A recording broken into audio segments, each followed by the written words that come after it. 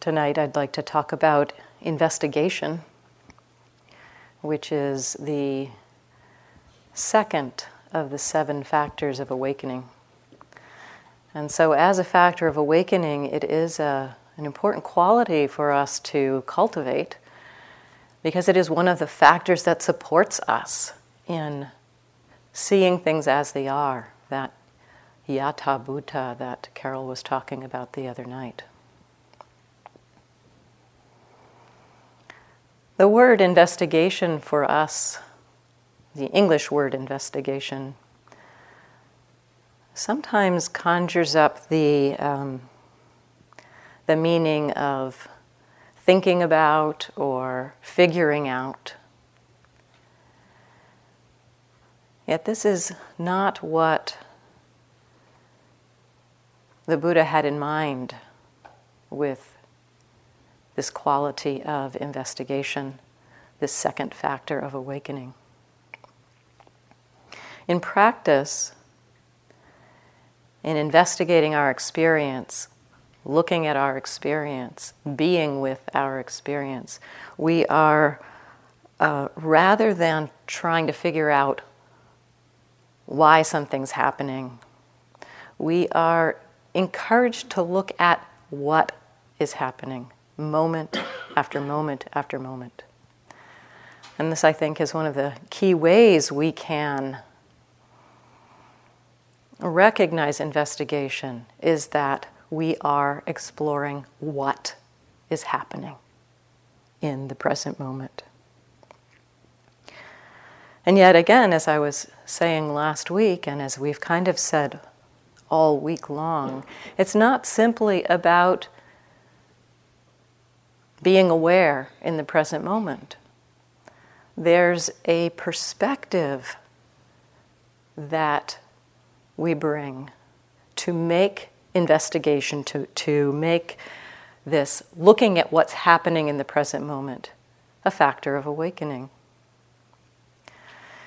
When the Buddha described this factor of investigation, Dhamma Vichaya is the Pali term, and maybe translated as investigation of states. Someone, I think Thanissaro Bhikkhu translates it as analysis of qualities.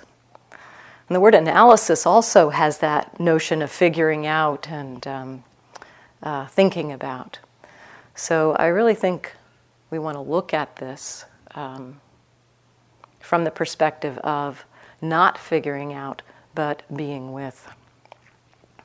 And as the Buddha described this term, he offered for us what its nourishment is. He encouraged us to nourish the awakening factors. And he said that the factor that most nourished this quality of investigation is something called wise attention. This brings the qualities of wisdom and awareness together, this wise attention.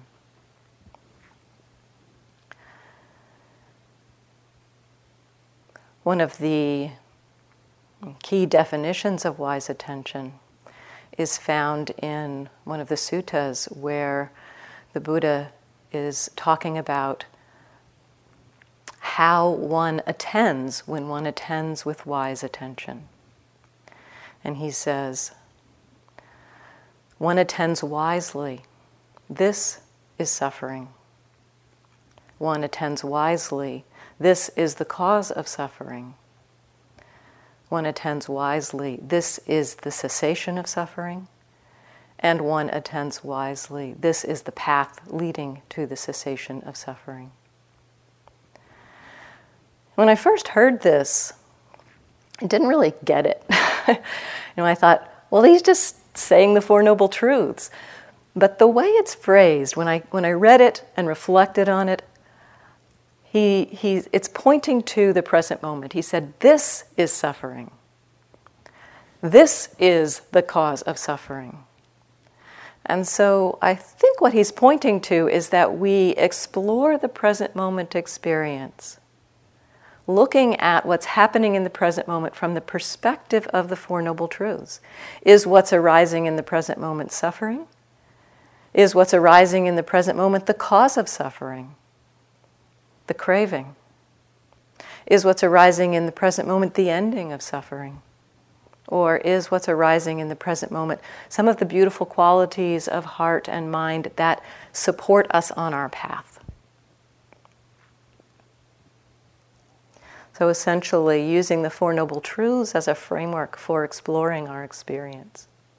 So he's pointing us into the present moment around exploring the Four Noble Truths.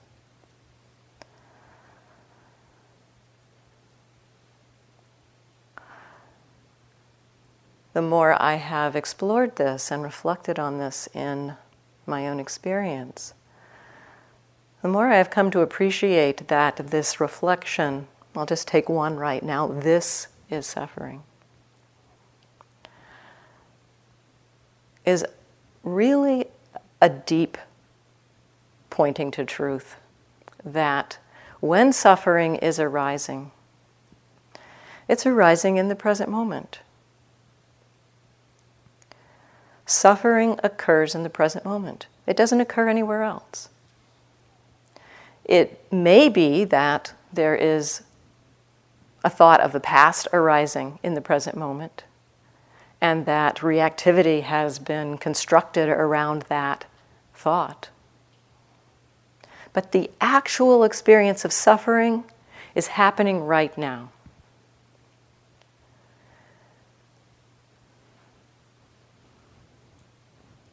On one retreat, I kept having this memory come up. It was a repeating memory, one of those that came up over and over again. And it was of a time that I had been in a play.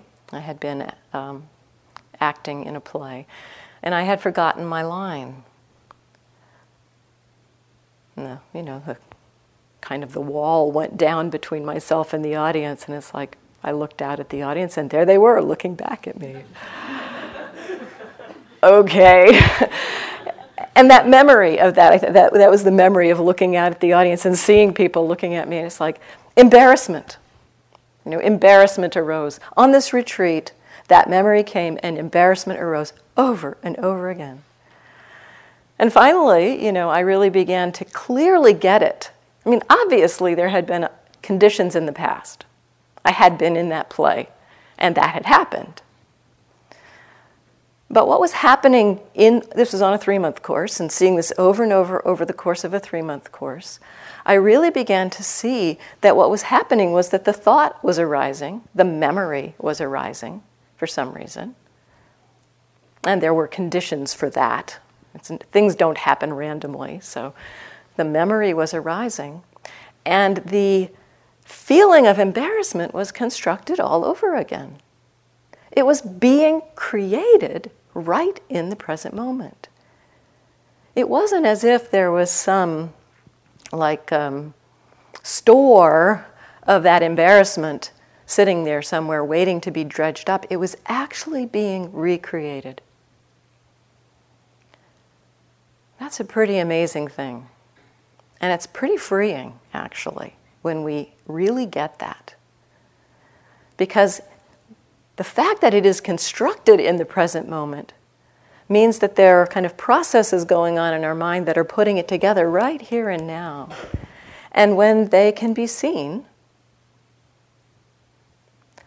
the mind begins to choose not to go down the route of suffering.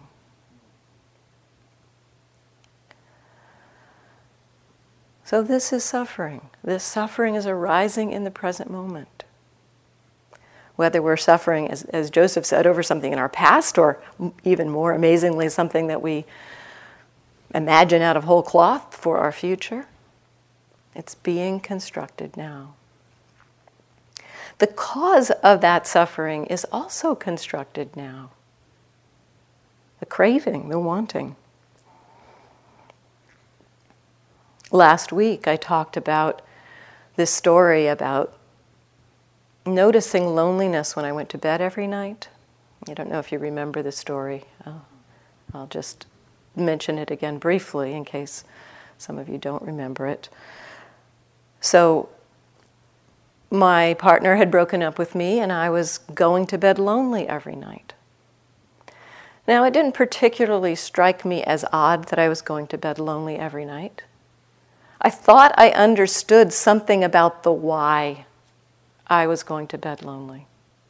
You know, in my mind, it was something like, well, of course I'm lonely. I'm going to bed alone. And yet, through the exploration of the feeling of loneliness, and as I described, noticing that it arose when I was setting my alarm clock, and then seeing over the next few nights this memory of being with my partner in Disneyland, looking up at the clock,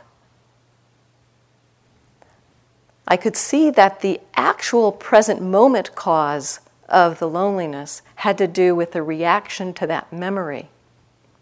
It had nothing to do with going to bed alone.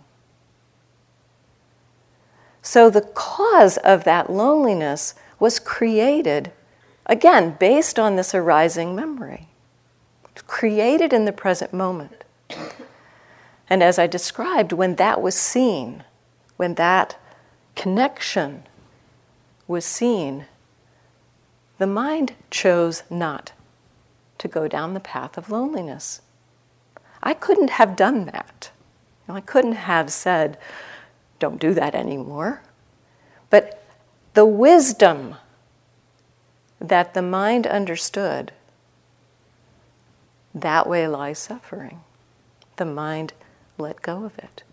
Now, it doesn't always happen that quickly, as I will describe going through some of these examples in investigation. So, suffering and its cause are happening in the present moment. We can begin to, through the witnessing of what's happening in the present moment, the mind begins to let go of the causes. When the causes are released, the suffering is released.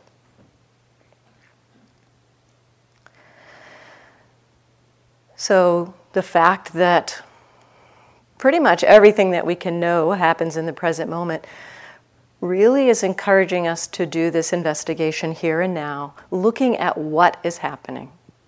Just what is happening moment after moment.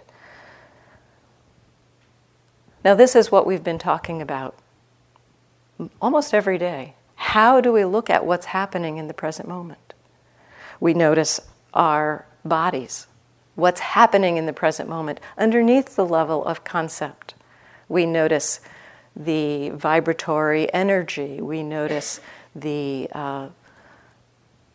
hardness, softness, coolness, heat, pressure, tension, tightness, burning, aching, stabbing, pulling, twisting, tearing, all of these physical sensations.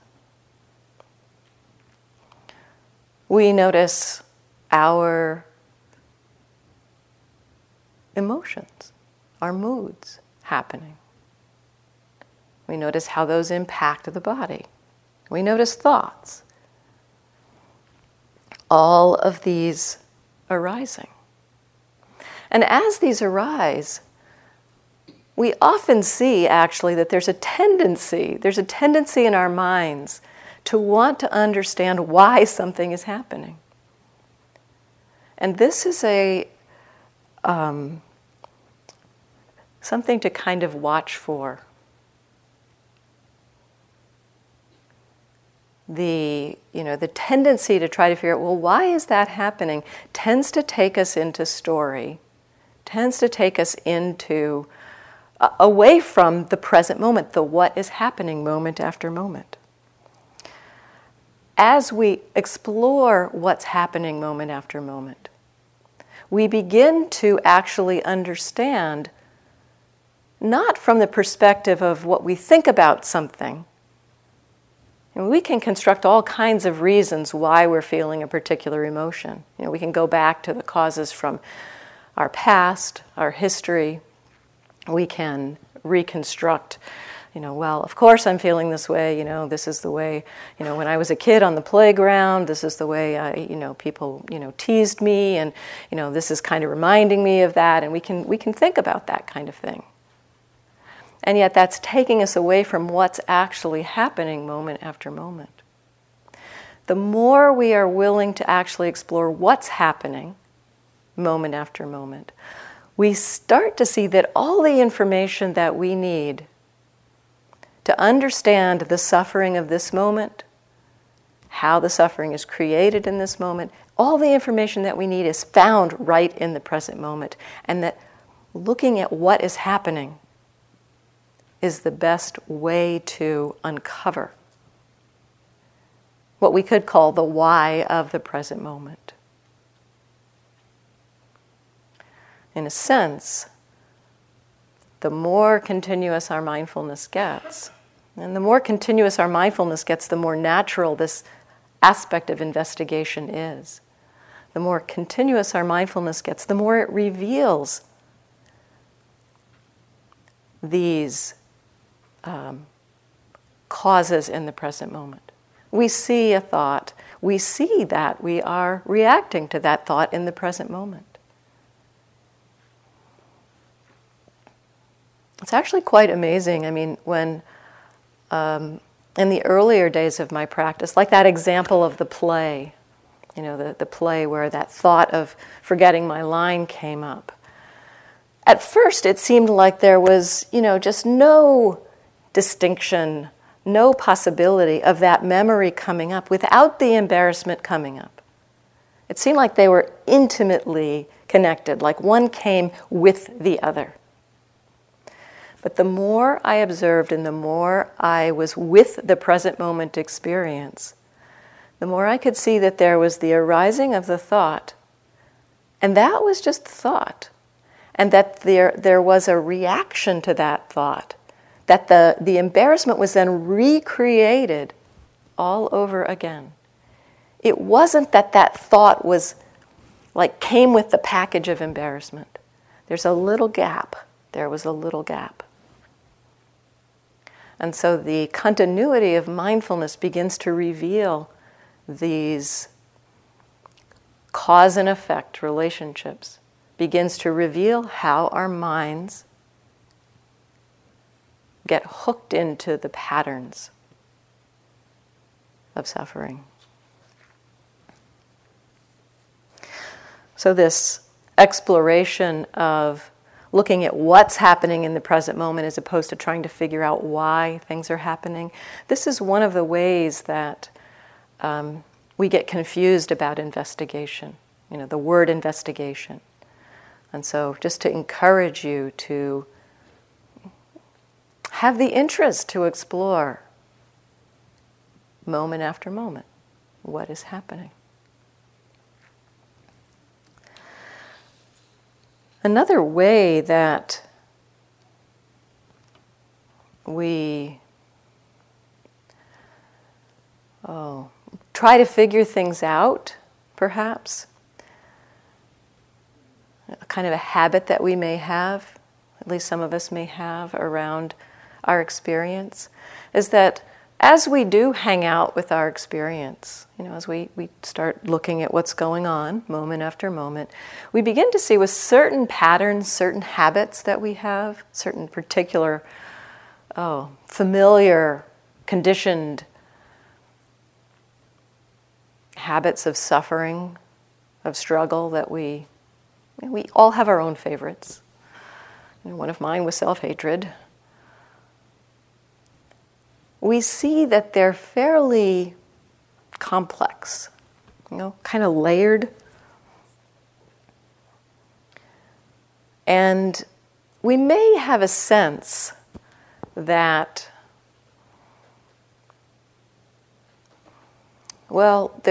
there's so many layers to this that what we really need to do in order to have this whole thing fall apart is to get right into the middle of it and see what's kind of at the root of it. Now, this may prompt us to kind of go digging, digging for what's there. So, for example, there might be a feeling of resistance, and that resistance may be covering up, just to give an example of how this works, so there may be a feeling of resistance, and we have a sense perhaps that, there's some anger there and we're resisting the anger. And maybe we've seen in the past that often our anger is related to fear. And so, we may have a sense, well, there's resistance, maybe I need to go find the fear. Not really, respecting or acknowledging, well, what is actually being felt right now is resistance. Instead, we're like, try to dive into the middle of it, try to figure out what's in the middle of it. Assuming, in a sense, what's in the middle of it because of history, of things that we've seen in our experience before. So I've seen in my own practice that this is actually not that often helpful. Because if we go looking for something, we can usually find it. It's almost like a self-fulfilling prophecy. We say, well, okay, I'm feeling resistance, so there must be fear under there. Well, where's the fear? We're kind of scanning, looking for the fear.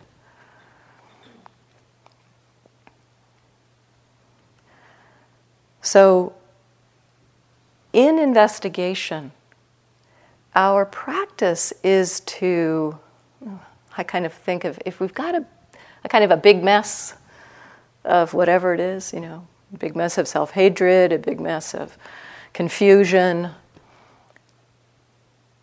a big mess of anxiety.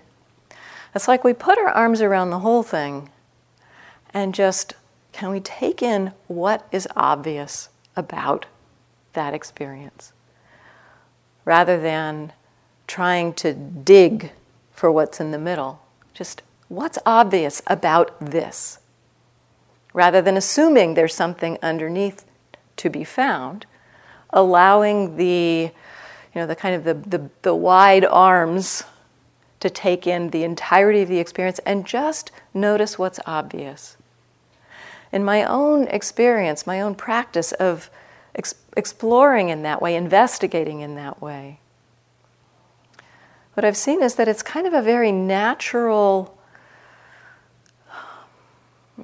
gentle almost, revealing that as we are able to put our arms around it and be with the most obvious thing, just being with that most obvious thing, sometimes the underneath pieces begin to show themselves. So being with resistance, hanging out with resistance. There's resistance. This is what resistance feels like. And then there's this little flare of anger. Oh, anger's here now. Now we can look at anger because it's here. It's in the present moment. It's clear. It's obvious. One of my teachers, Sayadaw U Pandita, offers the analogy of it for investigation. I think it may actually be for the meeting of experience. I think it may not be for investigation exactly, but it's the quality of mind that stays with experience. He talks about that being like rubbing a bowl with a soft cloth. So that's a very different kind of way of exploring experience than, picking it apart, pulling it apart. It's more trusting that the mind's meeting experience, the kind of the continuity. I think of the continuity of the mindfulness being like that soft cloth. That it will reveal what needs to be known, what needs to be seen. So it's helpful, I think, to not make assumptions about what lies underneath the outer layers.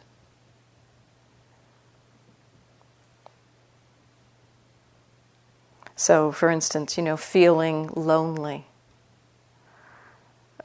must, like a feeling of depression, for instance, arising, and a feeling of loneliness must underlie that feeling of depression. I had a situation kind of like this at one retreat. I was experiencing some low-grade depression.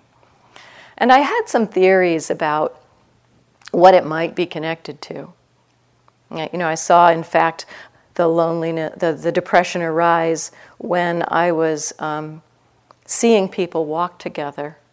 And so, potentially, I thought, well, maybe it has to do with loneliness, But fortunately, at that point, I was experienced enough to set that aside and say, well, maybe it has to do with loneliness. Rather than going and digging and saying, where's the loneliness? I'm sure I could have constructed loneliness.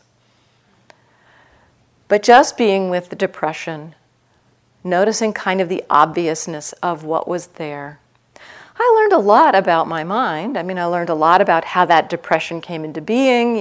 In fact, it was kind of surprising. I found it came into being when the mind was really calm. So, just exploring. For several weeks, this was one of my main patterns that rearose. And just willing to meet it, be with it, noticing when it's present, noticing when it's absent, noticing when I felt caught by it and struggling with it, noticing when it felt like, oh, it's just depression, it's fine, it's no problem. Just being with it over and over and over again. Feeling it get expanded, feeling my heart contract, just being with it.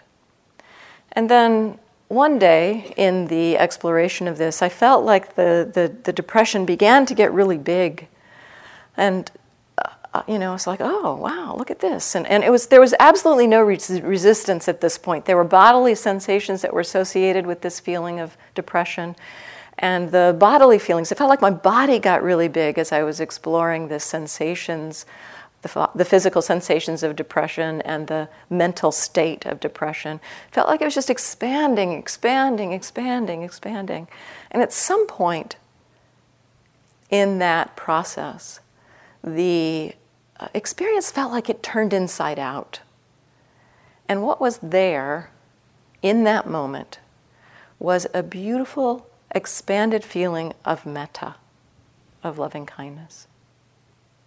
Now that was not what I expected to find in the middle of that state of depression. Now, the very next thought that came up was telling about perhaps what was going on, because the very next thought that arose in my mind was, in the midst of this beautiful, expansive feeling of metta, this is stupid, this is sappy, this is corny. Gave me a little clue, perhaps, as to, the depression potentially being around not being able to connect with that feeling of the expanded metta. So, holding assumptions lightly about what is in the middle. The willingness to just meet what is happening. That was the key for me for that exploration. And more times than I can probably even recall, I've been surprised by what I found when I've been willing to just settle back and let go of the assumptions, let go of the ideas that I have about what my mind is about, and instead just observe, just notice what is happening.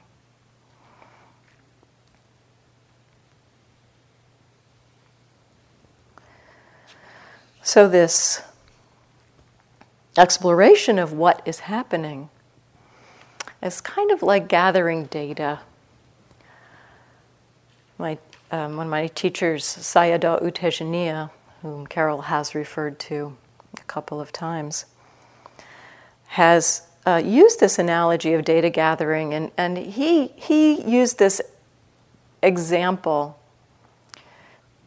He said, think about the people, the early people, probably as far back as caveman people. Going out and looking up at the stars. And, the first time you go out and look up at the stars, if you didn't have all the history of stargazing behind us, the first time you go out and look up at the stars, it's like, wow, there's a pattern. There's some pattern up there. And then the next night you go out and you see the pattern. And the next night you go out and you see the pattern. And each night you see the pattern, and probably you see little shifts as you go. You see little shifts in terms of when the stars are coming up. You may see shifts in terms of, there's a few stars up there that don't seem to behave like all the others. They wander through the field of stars rather than being in the fixed places. So night after night, looking up at the stars, the understanding begins to grow of what is going on up there. So it's kind of similar here, that we gather the data, particularly around patterns of experience, familiar patterns of experience. Each time something arises, like that depression, for instance, each time that arose was a new opportunity to gather some data. And each time we see it, we get it's like a little new bit of perspective on the situation, and the mind begins to understand and put together the patterns. It can happen kind of organically, that the mind begins to understand the patterns, just through the patient witnessing of our experience.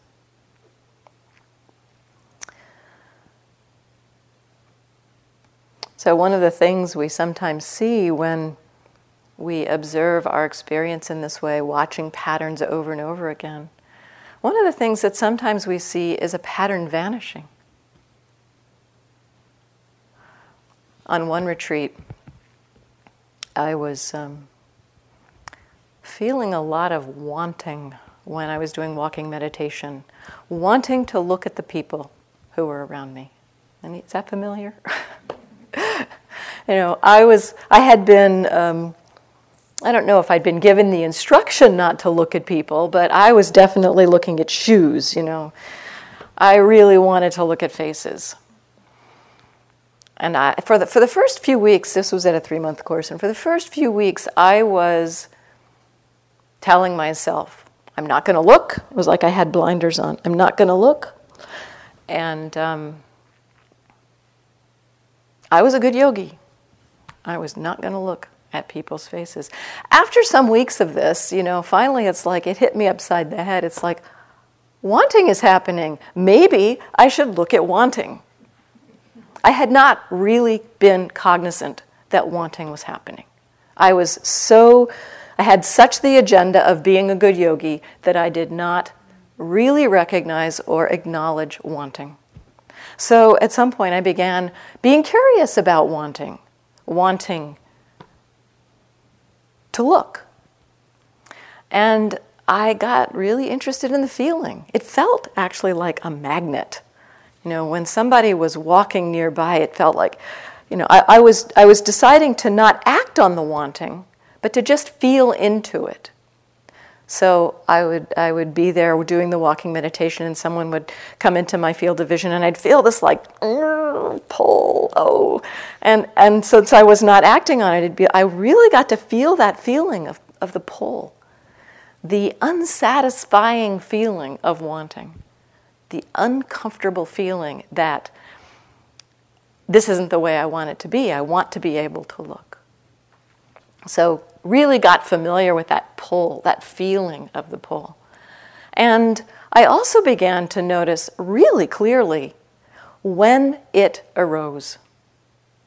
So again, just looking at what's happening, just being curious about wanting, I began to really clearly see, I'd be walking, I put myself outside away from people, actually, because I didn't want to have to be dealing with this all the time. So I was doing the walking meditation, and then I would notice, somebody would pop into my peripheral vision. Oh, the wanting would spring right up. There it was. And I'd feel that like magnetic pull, and then I was, just keeping my eyes down, and I felt like the pull was like, somebody talked about this tractor beam on Star Trek or something, kind of this pull, feeling the pull to look, and the person like would walk there and like walk in front of me. They're right in front of me, really, really tempting to look up. And then they're like, I was walking out in front, they walk up the stairs, go into the door, the wanting would vanish. That was an interesting moment. It felt like being released from a vice grip. So that's something that we can begin to see, the ending of our struggles, our suffering. We can begin to see through the investigation what the causes are that put it together, what the causes are that have it fall apart. This is in the terrain of that aspect of wise attention, seeing the ending of suffering. I'm not saying that was Nibbana. I'm not saying that was, seeing the ending of that wanting was Nibbana. I'm not saying that. But it is in the terrain of realizing how suffering falls apart. And we can witness this in our observing what's happening.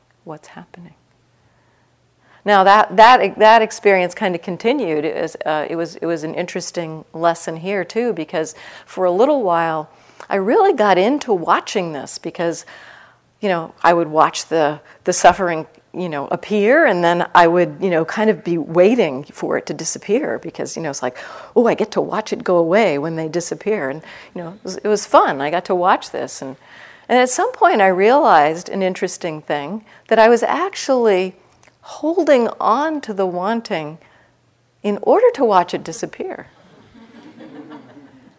And when that became seen, the whole thing fell apart. And the pattern of wanting to look at people just ended. So there's a lot that we can learn from looking at what is happening in the present moment. So in that example, seeing something disappear kind of quickly, that doesn't happen that often, at least in my experience. That with particularly some of these habits or patterns that are really familiar, these multi-layered patterns that are so sticky, often we have to look at them over and over again. A lot of patience is asked of us to keep exploring these patterns over and over again. This is the gradual cultivation that Joseph was talking about last night. This gradual cultivation. And in my own practice, this gradual cultivation has been the main way that the path has unfolded. I've had a few of those kind of, really big insights of seeing something kind of mind-blowing. But most of the insights, many of the freeing, much of the freeing that's happened, particularly around kind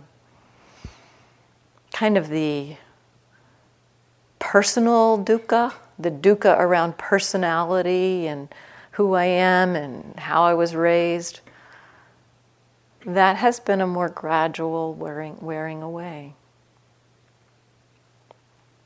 The Buddha offered an analogy for our practice that I love because it so speaks to me. He said that much of our practice unfolds in a gradual way.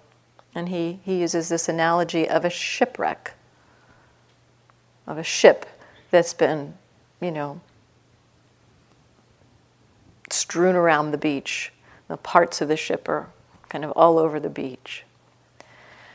And he said that over the course of months, the sun, the sand, the wind, the water wear away at the parts of the ship. And that day by day, and this is an extrapolation, here from my understanding of the analogy, day by day, you're not going to see much change in any one part of the ship.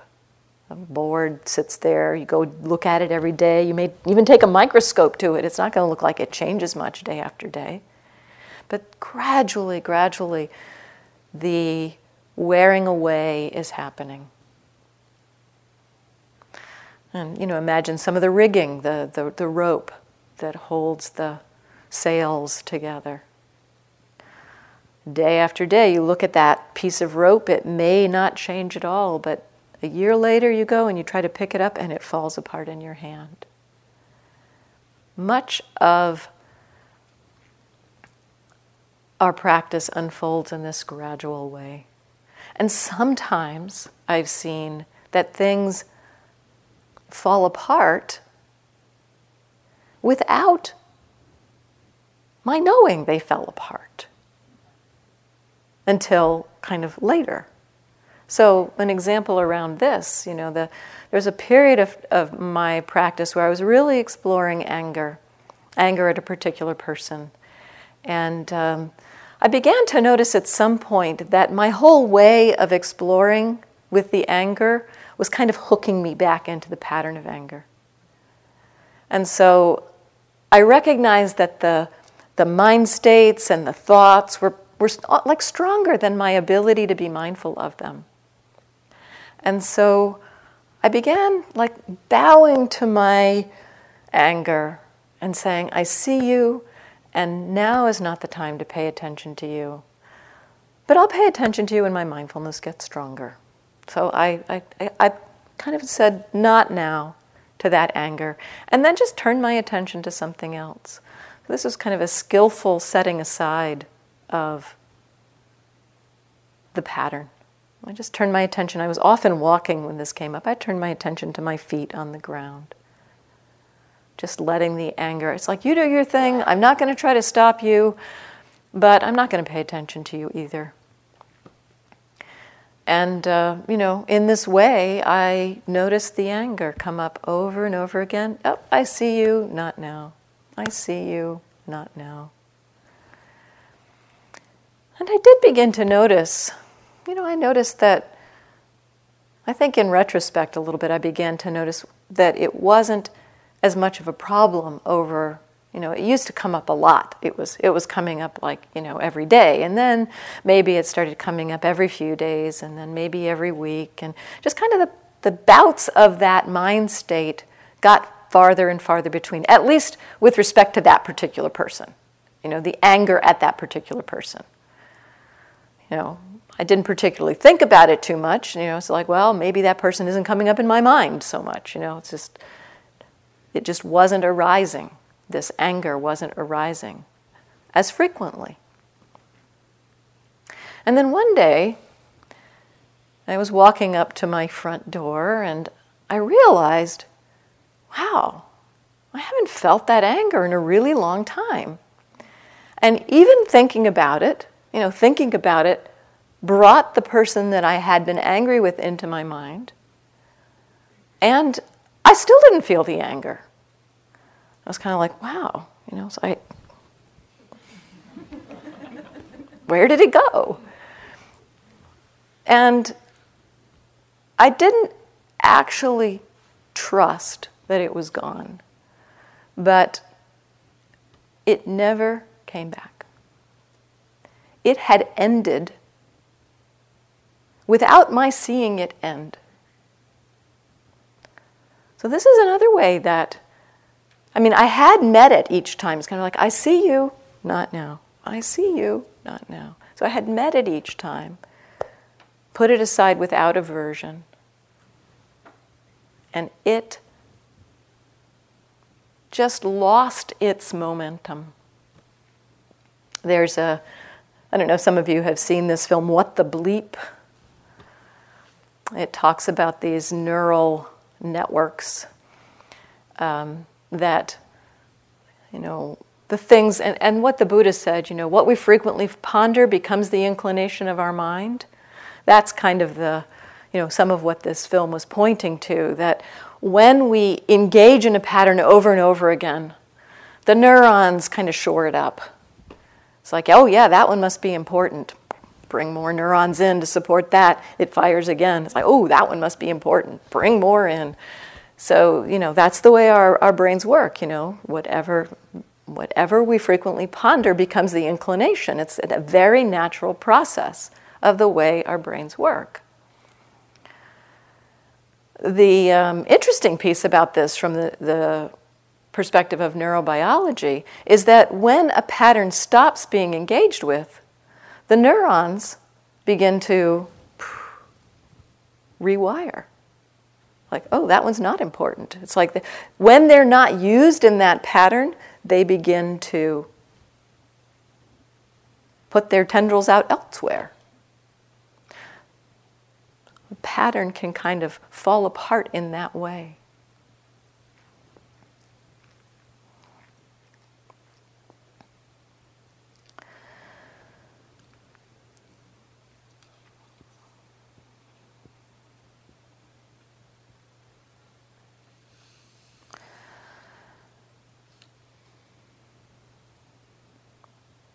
Another area that's important to investigate. I've been kind of looking at the difficulty. But it's also really important to investigate the wholesome.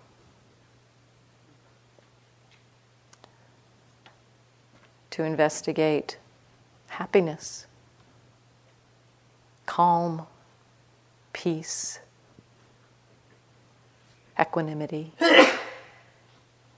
concentration.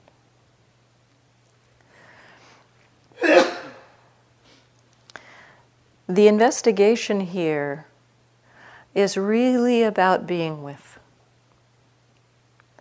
There's something beautiful about the factor of mindfulness. It has this amazing quality that, I'm going to take a step back for a second. We talk about the 4 right efforts, cultivating the wholesome, letting go of the unwholesome, abandoning those unwholesome states that have arisen, avoiding unwholesome states that have not yet arisen, cultivating wholesome states that have not yet arisen, and maintaining wholesome states that have arisen. Winnie talked about this the other night. And that sounds very much like a doing, and it can be. We can actively cultivate wholesome states of metta, for example, using the metta practice that we've been doing. And there's another way to cultivate wholesome states and abandon unwholesome states, and that is through mindfulness. Mindfulness itself is, as my teacher U Pandita said, I'll say wise mindfulness, the most wholesome mind state. And so cultivating wise mindfulness, we are cultivating a wholesome state. When it's not present, we're planting the seeds for it to be present. So we are cultivating that state of mindfulness. And mindfulness has this beautiful capacity, this beautiful quality, that when we have that wise mindfulness, wise awareness of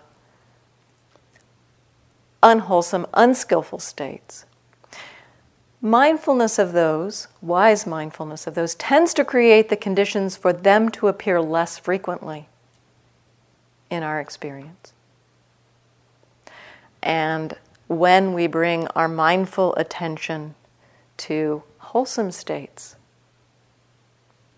to joy, to happiness, to love, to compassion, when we bring our mindful attention to those states, it creates the conditions for them to appear more frequently in our experience. And so the cultivation of mindfulness contains the four right efforts. And so one of the most beautiful ways to encourage wholesome states is to be mindful of them when they have arisen. Be with them, recognize them. It's so easy to get lost in those beautiful states, to kind of bliss out or just be in the experience rather than really with it, aware of it.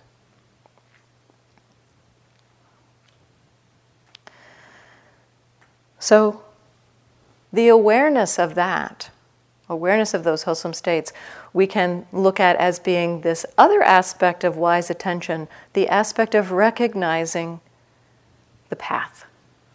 Because these wholesome states are the path. They're pointing the way.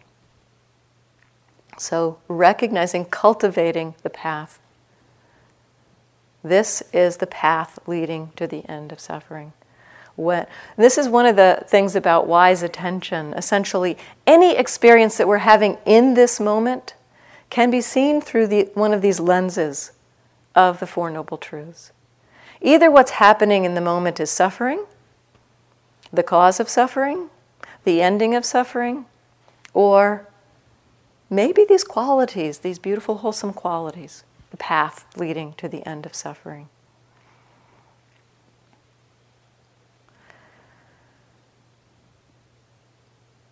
So cultivating the path in this way, mindful of these qualities, these beautiful qualities of mind. We do have a tendency to cling to some of these states. I'm sure you've noticed that.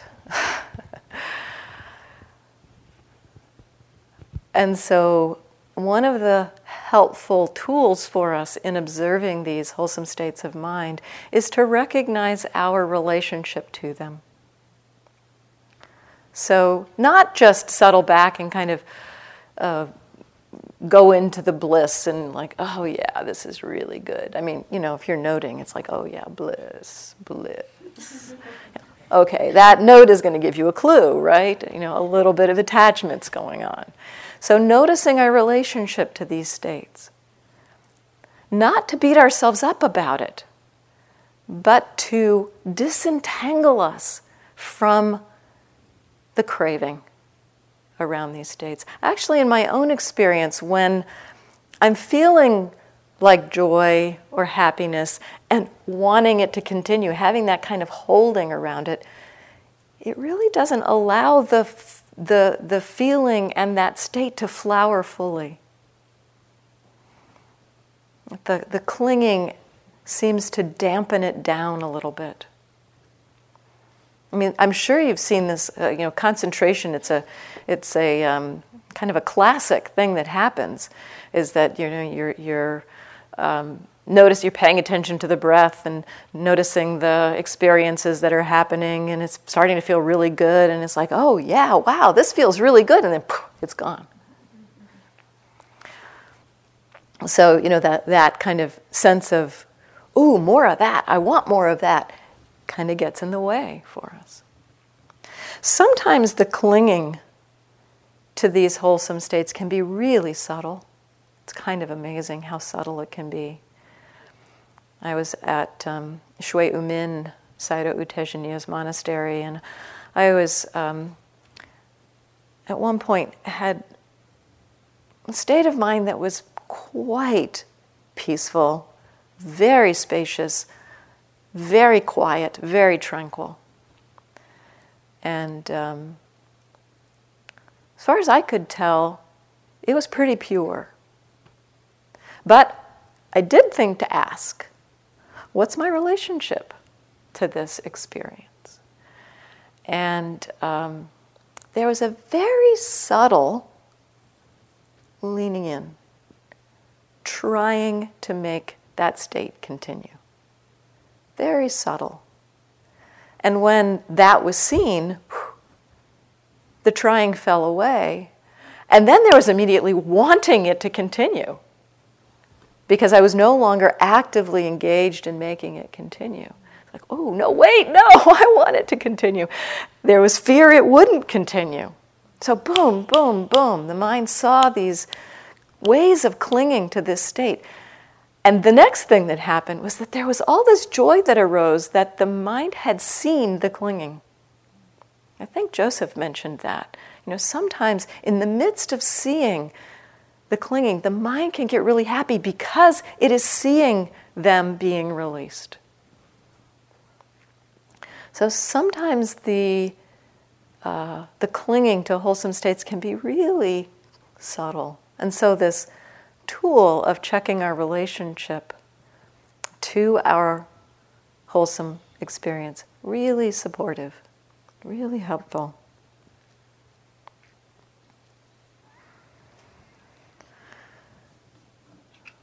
So, we've said, I think, many, many times already, it really doesn't matter what is happening in your experience. We can bring mindfulness to pretty much anything. Self-hatred, depression, loneliness, confusion, bliss, joy, happiness, calm, peace, ease, boredom, confusion.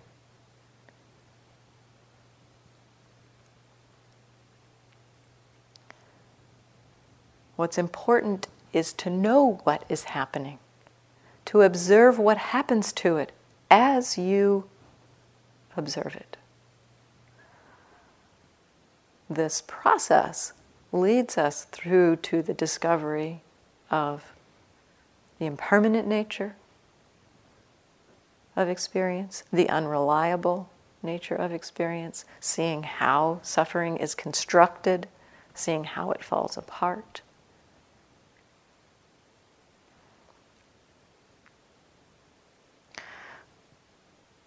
Moment after moment, what is happening? What is happening? This investigation, a crucial tool that leads us towards understanding, wisdom, that frees the mind.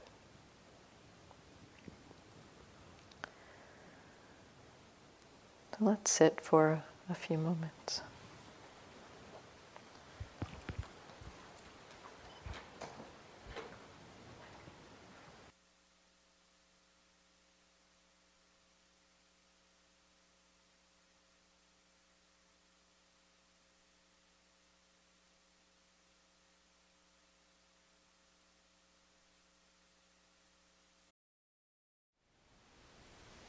Thank you for listening.